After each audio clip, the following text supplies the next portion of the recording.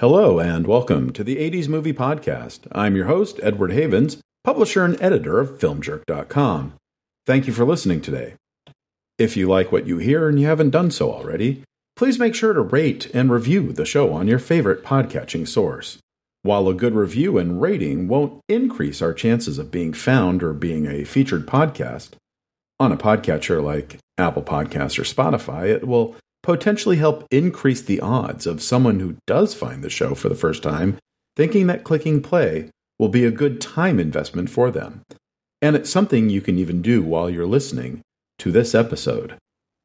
On this episode, we set our sights on Peter Bogdanovich and his 1981 film, They All Laughed.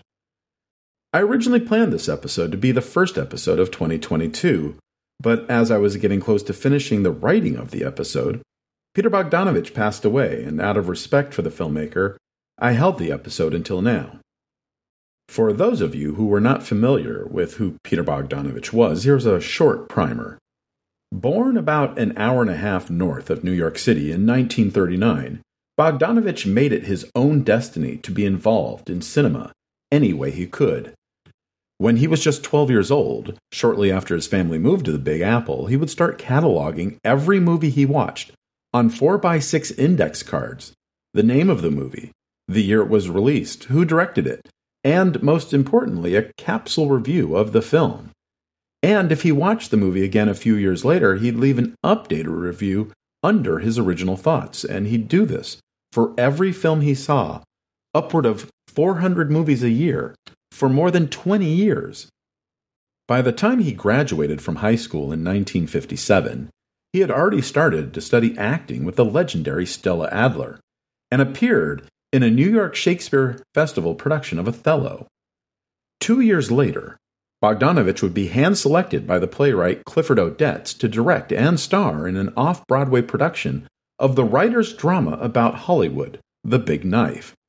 Bogdanovich would raise the $15,000 it would cost to stage the show, and he would receive strong notices from the local press.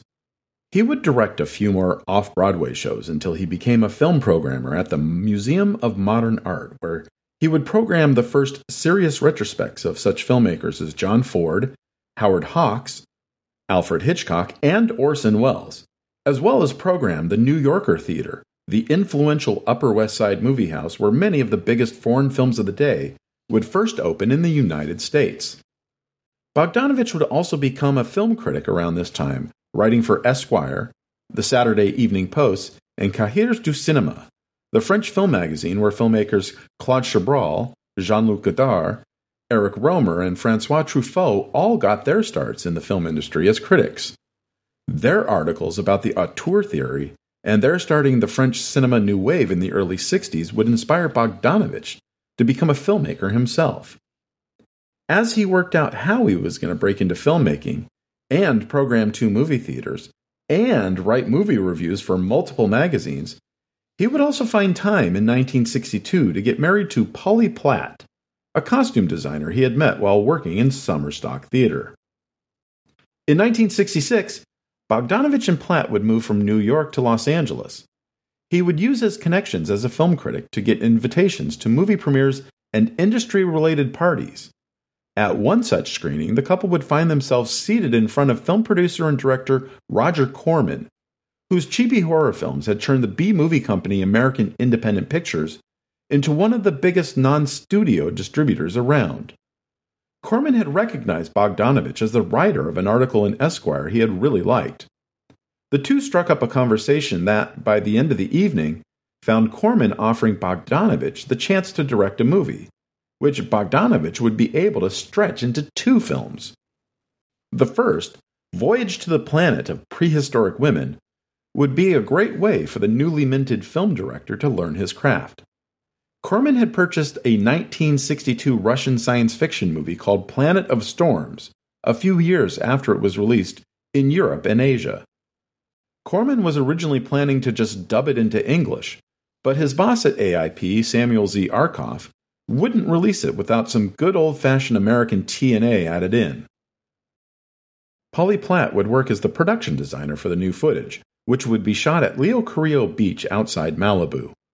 Overall, they would shoot about 10 minutes of footage, which would be added into the film, not unlike how Joseph E. Levine would add new footage into Godzilla when he brought it to America in the mid-1950s. Bogdanovich would not take a director's credit for the film since he had done so little work on it, calling himself Derek Thomas, but he would give himself credit for the narration he would record for the film, to try and make the obviously different footages work together. The second film would be a bit more challenging. After starring in a number of films produced and directed by Roger Corman in the early and mid-1960s, horror film icon Boris Karloff still owed Corman 2 days of work. Corman would tell Bogdanovich and Platt that they could literally make any movie they wanted as long as they kept the budget under $130,000 and fully utilized those 2 days of filming Karloff. That was still owed. The couple went home and started to come up with ideas. They would come up with 2 unrelated stories that would come together at the end in an unexpected way. The first story would feature Karloff as an actor, once famed for his roles in horror films of the 1930s, who has decided to retire from the business and return to his home in England. The actor feels that times have changed and that people are no longer affected by the kind of horror that was his bread and butter for decades, and that the horror of the current news cycles were more horrifying than anything that could appear in one of his films. However, thanks to a young filmmaker's insistence, the actor agrees to make one final promotional appearance at a drive-in outside Los Angeles before leaving for good. The second story would be inspired by Charles Whitman, a former Marine who had killed 15 people and injured 31 others during a 95-minute shooting spree atop the main building tower at the University of Texas in Austin in August of 1966. Here, a former Vietnam veteran murders several members of his family at his house before going on a shooting spree around the San Fernando Valley that ends up with him at the same drive-in at the same time as the retiring actor. Bogdanovich had, by early 1967, befriended Sam Fuller, the legendary director of such movies as Shock Corridor and The Naked Kiss, and he would work extensively with Bogdanovich and Platt on the story for the film, which would be entitled Targets. And because he liked the couple, Fuller would neither accept payment nor credit for his work. Targets would film in the late fall of 1967, and Bogdanovich would spend the rest of the year and the early part of 1968 editing the film together. And in classic Corman style, Bogdanovich would repurpose clips from Corman's 1963 thriller The Terror, featuring Karloff and Corman regulars Dick Miller and Jack Nicholson, into his film. American International Pictures was keen on releasing the film as part of their contract with Corman, but Bogdanovich asked them to see if they could try and make a deal with one of the major studios first. Robert Evans, the then vice president of production at Paramount Pictures, would see the film and buy it for the studio for $150,000, giving Corman an instant profit of $20,000 before even a single ticket had been sold. But between the time the movie was made and sold and the time it would be released in the theaters in August of 1968, the world had dramatically changed. The country was still dealing with the assassinations of Martin Luther King Jr. in April and Bobby Kennedy in June. The film wouldn't be a huge success, but it would get Bogdanovich noticed in Hollywood, and it would set him up for the success he would enjoy in the early 1970s.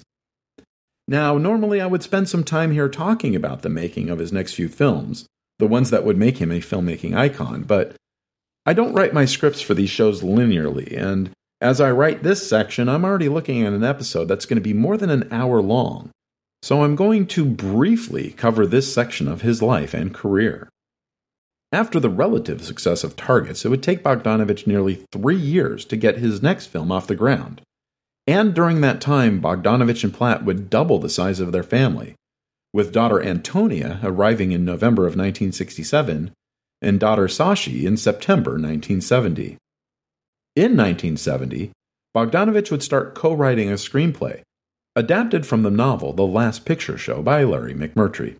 The story of 2 high school seniors and the people living in their small Texas town was a semi-autobiographical story by McMurtry, And Bogdanovich's movie would feature some of the best young actors in Hollywood, including Timothy Bottoms and Jeff Bridges as the best friends, Randy Quaid and Ellen Burstyn, and Sybil Shepherd, a model-turned actress for whom this would be her first major film role. The movie would also feature legendary cowboy actor Ben Johnson and Cloris Leachman. The $1.3 million film would be a major critical and box office success, grossing more than $29 million. And the film would be nominated for 8 Academy Awards, including 2 for Bogdanovich as director and co-writer. Both Ben Johnson and Cloris Leachman would win in their respective supporting acting categories. Like on Targets, Polly Platt would only hold one official credit, this time as costume designer, but she would help McMurtry and her husband write the screenplay, and she would act as an unofficial producer. But unlike on Targets, she would discover, while she was pregnant with her second child with her husband, that he was having an affair with his leading lady, Sybil Shepherd. Shortly after she gave birth to Sashi, the two would split up, and Shepherd would move in with Bogdanovich at his new mansion. But even though she was divorcing her husband, Platt would continue to work with him. On this next film, the screwball comedy What's Up Doc, featuring Barbra Streisand and Ryan O'Neal, Platt would pull double duty as both the production designer and the costume designer, while also acting as her soon-to-be ex's right-hand person. Originally conceived as a comedy for Streisand's ex-husband, Elliot Gould, and Kim Darby, the $4 million What's Up Doc would gross more than $66 million at the box office in 1972, opening not 5 months after The Last Picture Show had opened in theaters. Platt would also be responsible for helping Bogdanovich pick his next film, Paper Moon. Originally scheduled to be directed by John Huston and star Paul Newman and his daughter Nell, the Depression-era comedy drama would star Ryan O'Neal and, at the suggestion of Platt, O'Neal's 8-year-old daughter Tatum, who had never acted before. The movie would be a third success in a row for Bogdanovich, grossing nearly $31 million off a $2.5 million budget, and it would be nominated for 4 Academy Awards. Tatum O'Neal would win for Best Supporting Actress at the age of 10, which to this day still makes her the youngest person to ever win a competitive Oscar. But Platt would not join her ex-husband for his next film, a drama called Daisy Miller, whose title character would be played by the director's girlfriend, Sybil Shepherd, who had been wise enough to stay away from the sets of What's Up Doc and Paper Moon while Platt was around. Bogdanovich had recently started a production company at Paramount called the Directors Company, along with Francis Ford Coppola and William Friedkin, at the behest of Paramount owner Charles Bluhdorn, who gave the 3 men unlimited freedom to make whatever they wanted as long as the budget was under $3 million. And Paper Moon had been the first film made under that pact. Coppola would make his brilliant 1974 movie The Conversation for the Directors Company, and Daisy Miller, at a budget of $2.5 million, would be the third film for the company. It would be Orson Welles, who Bogdanovich had befriended years earlier, who would suggest the director make a movie based on the Henry James novel, as a love letter to the director's lovely lady. But Shepherd was not a good enough actress to play the role, and she looked out of place next to real actors like Cloris Leachman and Eileen Brennan. The film would not even make its budget back, and its failure would kill off the Directors Company before Friedkin even had a chance to make a movie for them. 1975's musical At Long Last Love was another critical and commercial dud for Mr. Bogdanovich, pairing the non-existent singing talents of Miss Shepherd and Burt Reynolds with the tunes of one of the 20th century's greatest songwriters, Cole Porter. The $5 million film could barely make half its budget back. 1976's Nickelodeon, produced by Irwin Winkler and Robert Chartoff, would make it 3 in a row for Bogdanovich and Bombs, but its failure would be little noticed, thanks in large part to the success of the other film Winkler and Chartoff had in theaters at the same time. You may have heard of it. Rocky? It was also around this time that Bogdanovich would sue Universal Pictures for what he felt was a breach of an oral contract he thought he made with the studio to produce and direct a movie based on the life of notorious gangster Bugsy Siegel. When the movie was finally made in 1991, Barry Levinson would be the director, and Levinson would co-produce the film with star Warren Beatty. Bogdanovich would get a minor reprise from the critics for 1979's St. Jack, a crime drama with Ben Gazzara he would shoot in Singapore, but at the box office it would be the fourth strike in a row. And if that wasn't bad enough, it would also be around this time that his relationship with Sybil Shepherd would come to an end. Peter Bogdanovich was at a crossroads in his career. He had been a successful filmmaker at the start of the decade, having directed 3 big hit films which had combined been nominated for 12 Academy Awards. And together, those 3 films had a gross of about $125 million, or about $754 million in 2022 money. But he was coming off 4 flops in a row. He needed a hit, and he felt he had a really good idea for a film. What if there were some private detectives in New York City, different ages and different backgrounds, who specialized in following married women whose husbands suspected them of having an affair, and one of them would end up falling in love with the woman he was tailing? Bogdanovich knew he wanted to work with his friend Ben Gazzara again, and he knew he wanted to work with Audrey Hepburn and with John Ritter, who had been briefly featured in Nickelodeon before he became a star on ABC's sitcom Three's Company. But he didn't like any of the actresses he was testing for a crucial role of Dolores, the character that Ritter's character would be following. Enter Dorothy Stratten. Born Dorothy Hoog Stratten in Vancouver, British Columbia in 1960, she was a good student in high school who worked at a local Dairy Queen. When she was 17, she would meet a 2-bit local hustler named Paul Snider when he walked into her ice cream parlor for a strawberry sundae. Despite warnings from her friends and family, Dorothy and Snider would become a couple. She was beautiful and smart, if more than a bit naive, and he was a wispy little punk. Shortly after she turned 18, Snider was able to convince Dorothy to pose nude for some pictures that he wanted to submit to Playboy magazine, which was in the middle of a heavily publicized search for their 25th anniversary Playmate. The prize money and other swag for being named the anniversary Playmate was more than she had ever dreamed of making, and Dorothy would pose for the photos. Snider would get them developed as quickly as possible and have them rush-delivered to the Playboy corporate offices in Los Angeles. As soon as Playboy Vice President Marilyn Grabowski saw the pictures of Dorothy, she would get up from her desk and head over to her boss's office. Hugh Hefner had seen thousands of photos from hopefuls, and he was just about ready to make his decision when Grabowski handed him the photos of Dorothy. Within an hour, Dorothy was on the phone with Playboy, making arrangements to be flown to Los Angeles to meet Hef and Grabowski and have a photo session with the magazine's lead photographer at the time, Mario Casilli. Although Hef's deadline to make a decision was looming large, Dorothy quickly became a part of the short list of 16 ladies he considered were in the running. She would quickly and briefly return to Vancouver to collect her things. She would be moving to Los Angeles at least for the time being, as she pursued the possibility of becoming a Playmate. And she would soon have a new name, Dorothy Stratten. Snider would soon move to Los Angeles himself, worried that her career would take off without him. He may have loved her, but she was, more importantly to him, his e-ticket to financial stability and respectability.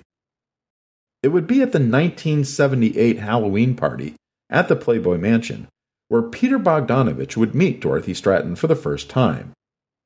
Bogdanovich and Hefner had been friends for years, and Bogdanovich was a regular at the Playboy Mansion, although the debonair and sophisticated filmmaker would never partake of the more lascivious activities that would happen around the house. One thing was clear to many people at the party that night. Everyone there who met Paul Snider was not impressed with him. Hef would even go so far as to tell Dorothy he felt Snider had a certain pimp-like quality, which wouldn't be that far off. Before meeting Dorothy, Snider had actually worked as a pimp in Vancouver. She apparently was not aware of this part of her boyfriend's life. Eventually, Hefner would come to his decision and choose a young lady named Candy Loving to be the 25th anniversary Playmate. And yes, believe it or not, Candy Loving was her real name. Hef had decided that Dorothy would instead be the Playmate of the Month in the August 1979 issue and would put her to work as a bunny at the Los Angeles chapter of the Playboy Club. When she wasn't working, she was taking acting classes in Sherman Oaks. And it wouldn't be long before she was offered her first movie roles. First, a cameo as a Playboy bunny in a John Ritter comedy called Americathon, then as a girl at a snack bar in the Scott Baio movie Skate Town, USA, and finally her first major role as a kidnapping victim in a Canadian soft porn movie called Autumn Born. Dorothy would follow those up with an appearance on the popular ABC TV show Fantasy Island, and all of these roles would be booked and shot before her Playmate pictorial was even published. Shortly after that pictorial came out, the Playboy offices were bombarded with letters from readers, male and female, praising Dorothy. She would quickly book a guest role on the new NBC TV show Buck Rogers in the 25th Century. But her life would change in October 1979 when, while at the Playboy Mansion one night, she would be reintroduced to Bogdanovich in the front foyer. The two would strike up a conversation where she would tell Bogdanovich all about the roles she had played in the year since they first met. And he was smitten with her. Even without makeup, she was stunningly beautiful.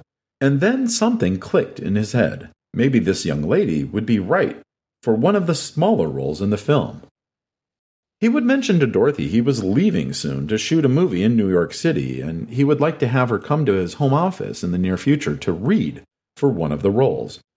But he couldn't get her out of his head, even after learning she was newly married. Bogdanovich would just keep showing up at the mansion whenever he knew that Dorothy would be there, and he would try to find any reason just to speak to her again.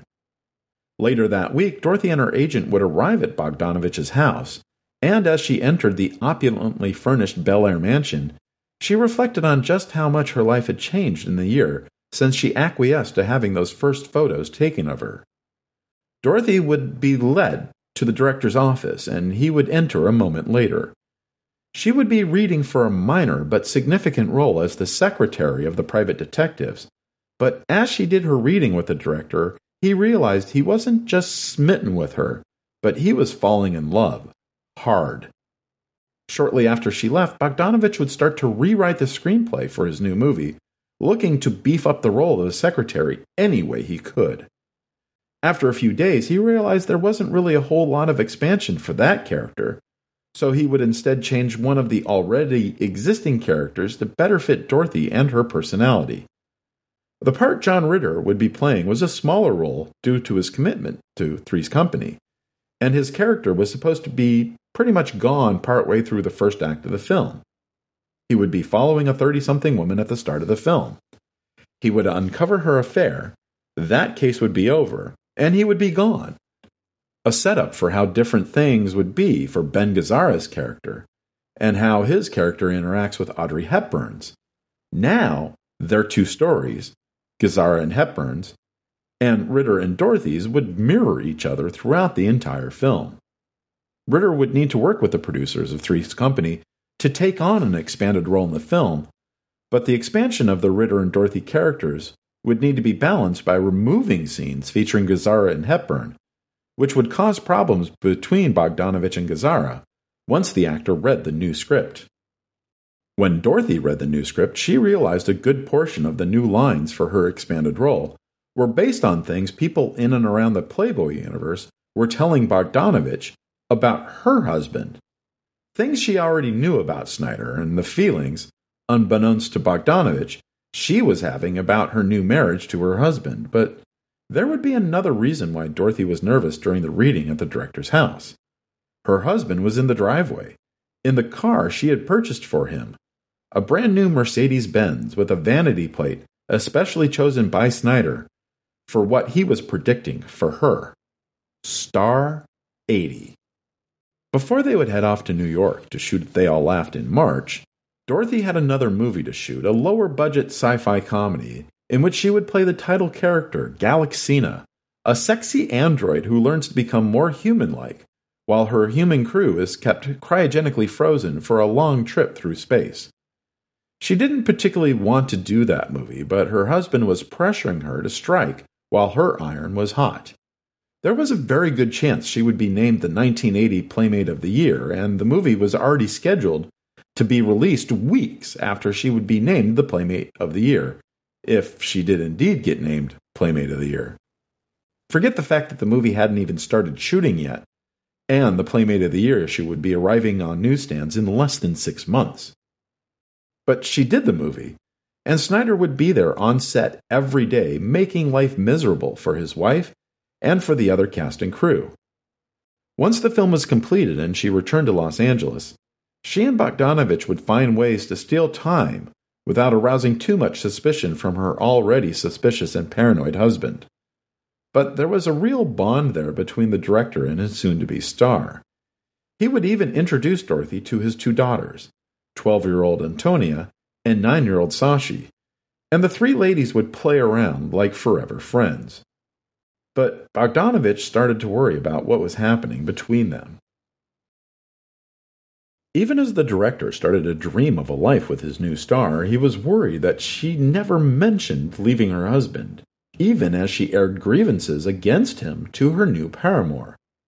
The matter wasn't helped when a house guest, who would also be working as a producer on the film, mentioned his worries that the director might have been being railroaded by Hefner and Dorothy's business manager and agent, all who would profit from Dorothy becoming a movie star.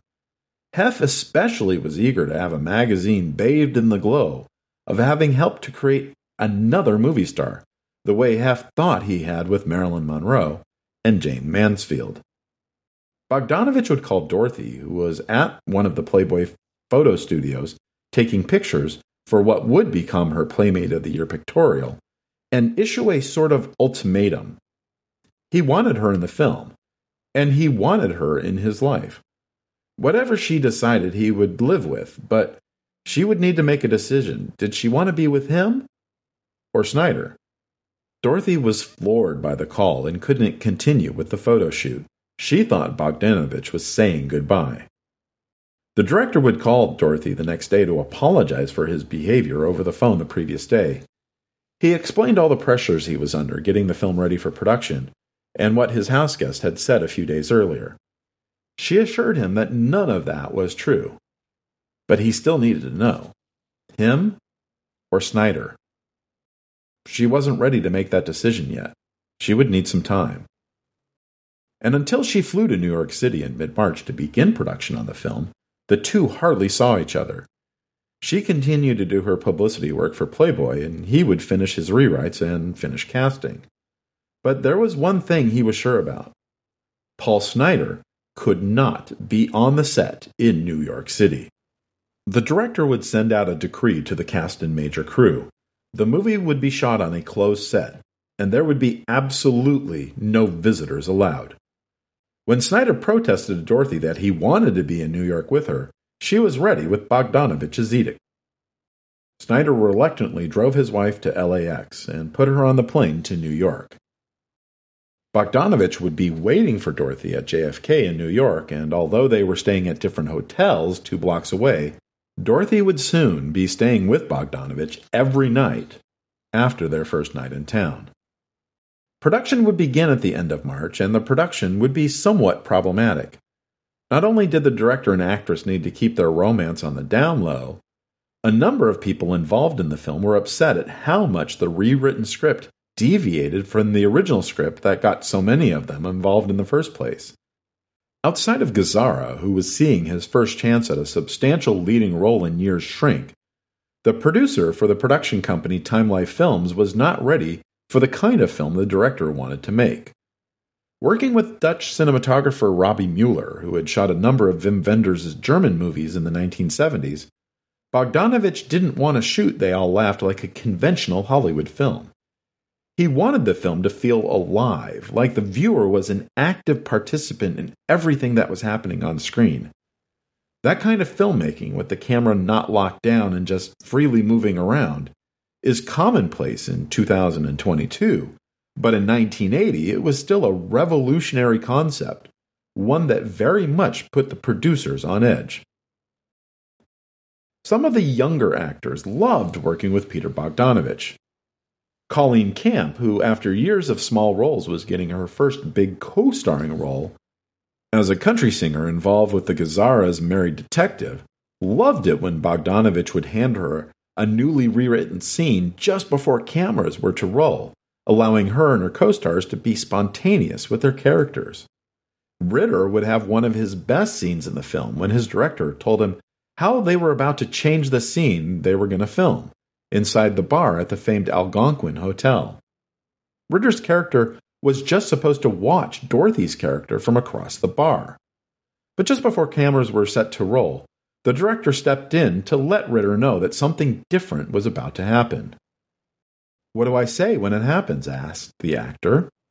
"Whatever comes to your head," came the response, something Ritter was not expecting from the person who had also written the screenplay. A waiter at the bar would interrupt Ritter while he was watching Dorothy, and their improvisation would not only delight the director, it would become one of the most memorable moments in the film. Bogdanovich and Dorothy tried to hide their relationship as best they could, but they would be caught together by an agent from the William Morris Agency while walking through Central Park during an off day from shooting. Thankfully, word of what was happening didn't filter out of New York. The rest of the cast knew, most of the crew knew, and while that might have triggered some to be extra nice to her to butter up to the director, most people genuinely liked Dorothy. She was quiet and reserved while waiting for her moments on the set. She read classic novels suggested to her by Bogdanovich, and she wrote poetry in her spare time. Even Audrey Hepburn was impressed with Dorothy, the Oscar winner and fashion icon, finding her co-star to be like an angel. Dorothy seemed to be handling herself very well, although she would suffer from frequent migraines during the shoot, especially after calls from a frantic Snider on the other side of the country demanding to know when his wife was coming home.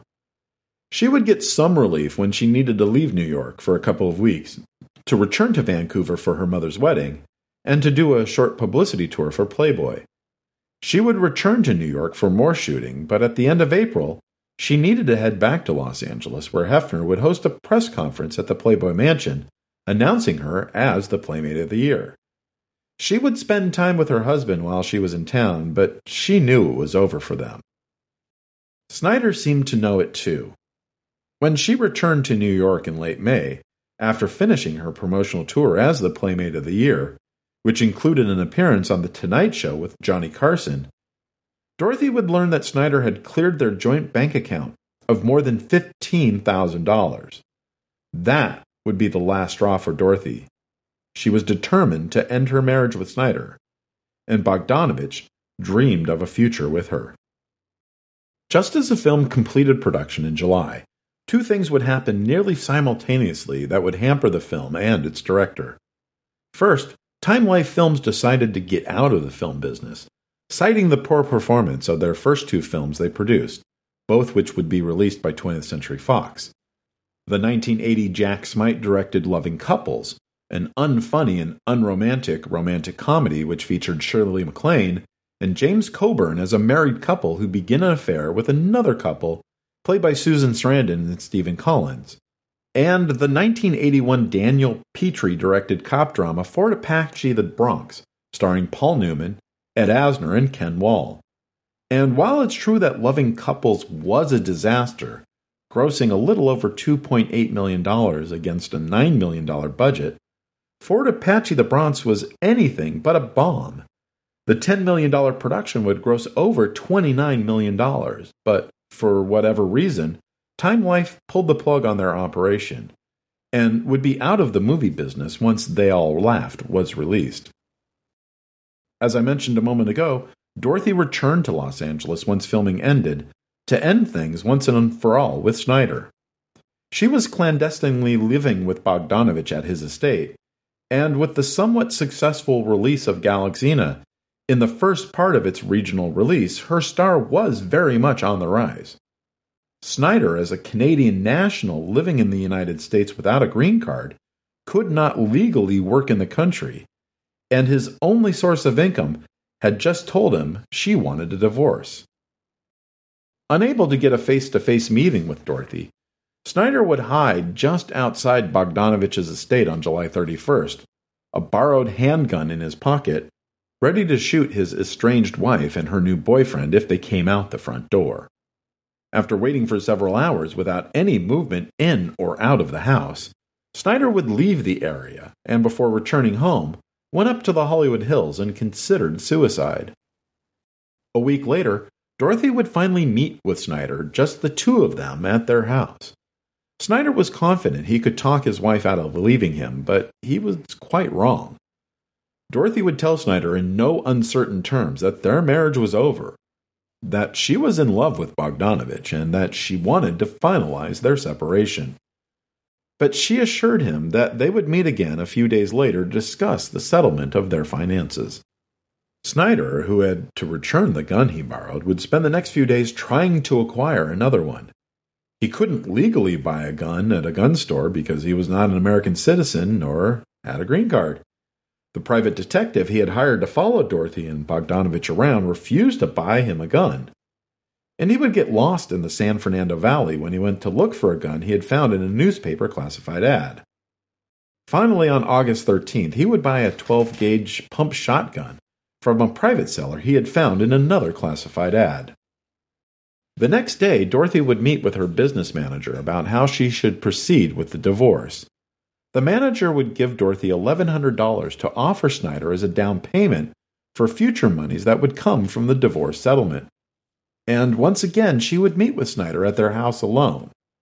Against the advice of Bogdanovich and her business manager, who both suggested she should just allow her lawyer to handle the affairs. But she was adamant that things would go easier if she dealt with Snider herself. By this time, Snider had taken in a couple of roommates to help pay for rent. They would leave the house before Dorothy arrived. By the time they returned to the house between 7 and 8 p.m., they noticed Dorothy's car was still parked out front, and that the door to Snider's bedroom was closed. Presuming the couple had reconciled, they would sit on the couch in the living room and watch TV until around 11 o'clock. They would get a call from Snider's private eye, worried about his client. The roommates would enter the bedroom and find Snider and Dorothy dead, each killed by a single blast from Snider's shotgun.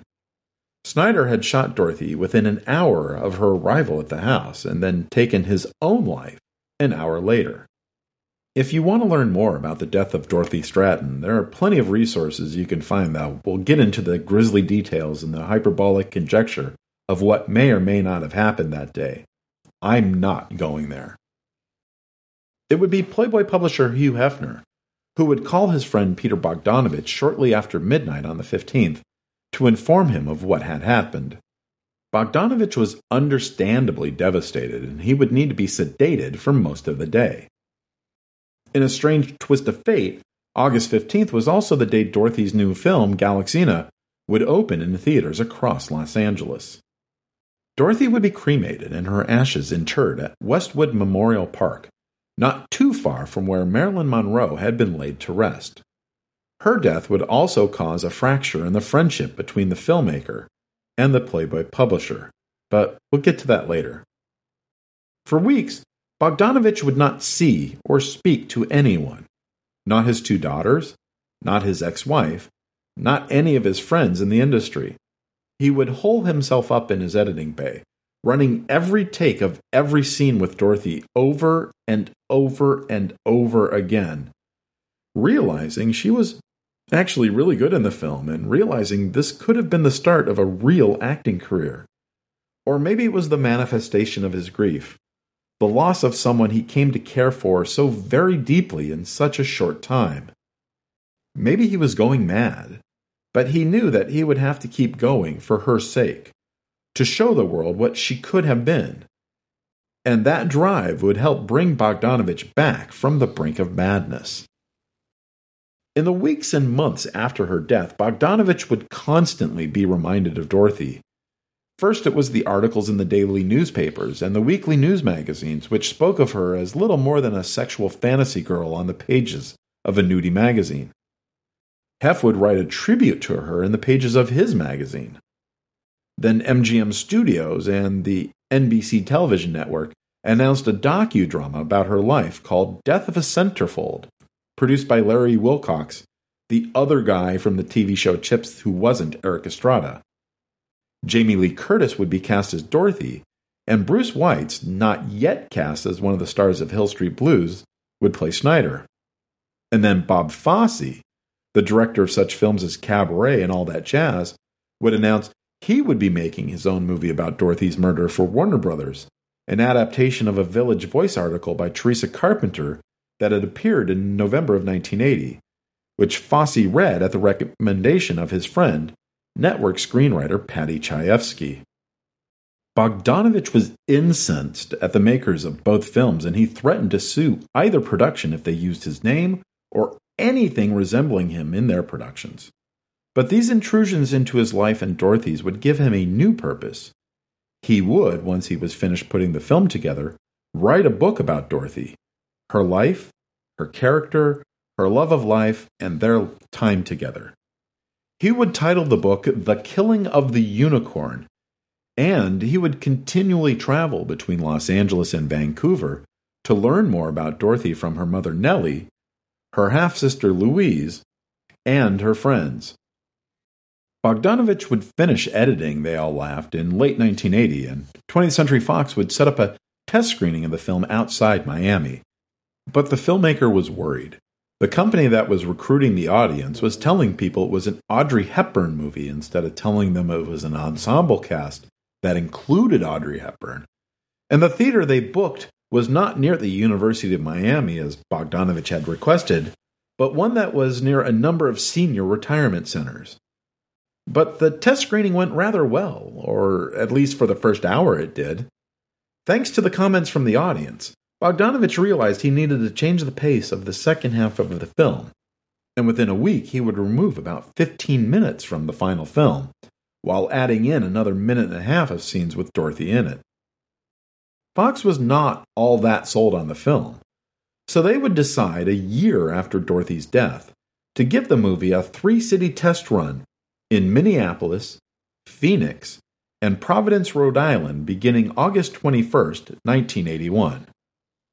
2 days before the opening, a critic for the Hollywood trade publication Variety would give the film a rave review, calling it Bogdanovich's best film to date, and thus was deserving of careful nurturing with critical support. The critic, however, would note the eerie similarities between Dorothy's storyline, where her character's new husband hires a detective to follow her around because he's worried she's cheating on him, and Snider's hiring of a private detective to follow his new wife around because he was worried she was cheating on him. From one theater each in those 3 markets, They All Laugh would gross about $30,000. In week 2, the film would lose only about a third of its audience, and another third in week 3, and another third in week 4. After that, the film would be pulled from theaters with a gross of less than $75,000. And with that, any chances of a further release were off the table at Fox. Bogdanovich was, for a lack of a better word, pissed. 3 screens and out to his love letter to his lost angel? To be relegated to whatever cable channel or videotape distributor who might be willing to throw some meager coinage their way? He was not going to have that. He was not going to allow some money men in Century City decide the fate of his film. So he would make the most compulsive decision of his life. He was going to buy the film back from Time Life Films, form his own distribution company, and release the movie himself.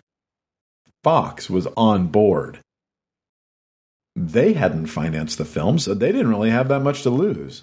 In fact, they'd let the film rights revert back to Time Life for $500,000. Bogdanovich would be on the hook for that. And then Bogdanovich would have to agree to pay Time Life back the negative cost of the film, $7.5 million, plus the interest already accrued on the film sitting on the proverbial shelf for a year from any future earnings from the film before Time Life would agree to give the movie to its director. A few days later, Peter Bogdanovich would incorporate Moon Pictures as his distribution company. He would spend the next 2 months learning everything he could about distributing his own film. hiring a staff to book the movie into theaters, to get posters and trailers shipped out, to hire a publicist to promote the movie to critics who hadn't seen the movie when Fox was still handling it.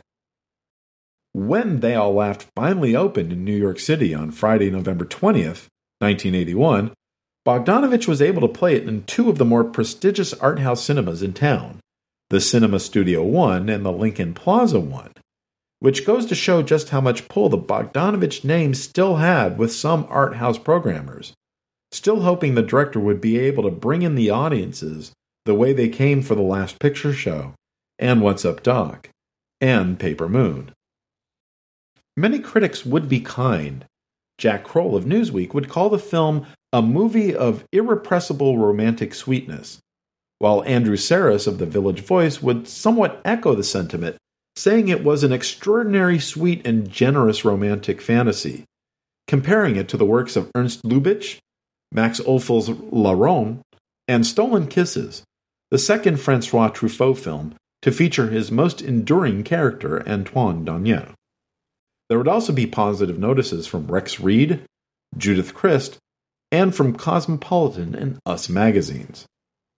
On the opposite side of the spectrum, Vincent Canby, the lead film critic for the New York Times, did spend some of his review complimenting some of the younger cast, including Colleen Camp, model-turned-actress Patty Henson, and Dorothy. But Canby's overall view of the film was that it was an immodest disaster, aggressive in its ineptitude, and grating in a way of playing a 78 RPM record at 33 RPM would be. Canby would compliment Bogdanovich for being able to cast a bevy of beautiful women, but would call the screenplay cheerless and witless, and the direction to be somewhat frantic and lethargic at the same time. But Bogdanovich's fans would show up for the film in its opening week to a certain degree. Between the two theaters, the film would gross $28,600, and in its second week, Thanksgiving weekend, that would rise to $30,700. But after the holiday, the film would start to sink.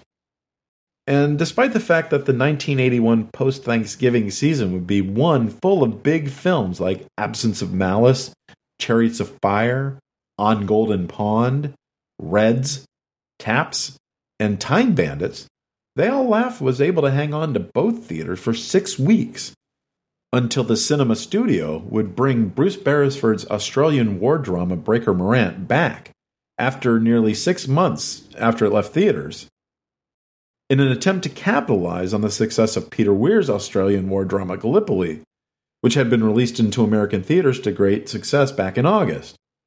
But it would last at the Lincoln Plaza until New Year's Eve. The film would also open in 4 theaters in Kansas City, Missouri, and single theaters in Nashville and Scottsdale on November 20th, after a benefit premiere for the film in Nashville on November 18th. The film would also open at the Baghdad Theater in Portland, Oregon on November 27th, in Seattle and Vancouver, British Columbia on December 11th, and at the Music Hall Theater in Beverly Hills and the Bristol Theater in Santa Ana on December 18th. Bogdanovich would open up seats to any Academy member to come see the film for free, but there are no records of how many took him up on his offer. When the nominations were announced for the films of 1981, They All Laughed would not receive a single nomination. And after 3 months in theaters, the film would barely miss the $500,000 mark in grosses. But one thing that could have hurt the film was that there was a similarly titled, not very good, but still somewhat successful movie, the Neil Simon dramedy Only When I Laugh, which had opened in theaters 7 weeks earlier. Bogdanovich would pretty much lose everything by gambling on himself and on Dorothy. Not that he was necessarily wrong to. You can find a fairly decent transfer of the movie on a very popular internet video website, and you can see for yourself the film is rather good, and many of the actors are fantastic, including Dorothy. And after you watch the movie, it's hard not to wonder how much things would have been different for Peter Bogdanovich and for cinema in general if Dorothy Stratten hadn't been murdered by Paul Snider. Could Bogdanovich, with his new muse, have created more and better movies? Could Dorothy Stratten become a movie star she seemed destined to become? Could Bob Fosse make a better final movie than Star 80? We'll never know, but we definitely lost something on August 14th, 1980. Peter Bogdanovich would have a comeback of sorts in 1985, after he was done writing his book about Dorothy, when he directed the surprise hit drama Mask, featuring Cher, Eric Stoltz, and Laura Dern. But his final 6 movies after 1985 would be a successive series of critical and box office disappointments, including an ill-advised sequel to The Last Picture Show, which was made in 1990. But he could never quite shake the ghost of Dorothy Stratten, going so far as marrying Dorothy's somewhat look-alike half-sister Louise when Louise was 20, the same age as Dorothy when she died. Bogdanovich was 49. The marriage would end in 2001 after 12 years of marriage, but they would work together again in 2014 when they co-wrote the comedy She's Funny That Way, which Bogdanovich would direct. The cast list would include Jennifer Aniston, Will Forte, Kathryn Hahn, Joanna Lumley, Michael Shannon, Quentin Tarantino, and Owen Wilson, and Wes Anderson and Noah Baumbach would help to produce the film. But the movie would only be released in a handful of theaters in August of 2015. It would be the last film Peter Bogdanovich would direct. Before I head out, I wanted to suggest a podcast for you. In late 2020, journalist and film critic Karina Longworth did a season about Polly Platt and her life for her podcast, You Must Remember This, which I cannot recommend highly enough. Polly Platt was an amazing person, and by the time you finish Longworth's series, you'll wonder why you never heard of Polly Platt before. Thank you for joining us. We'll talk again in 2 weeks when episode 73 is released. Remember to visit this episode's page on our website, filmjerk.com, for extra materials about the movies we've covered on this episode. The Film Jerk podcast has been researched, written, narrated, and edited by Edward Havens for Idiosyncratic Entertainment. Thank you again. Good night.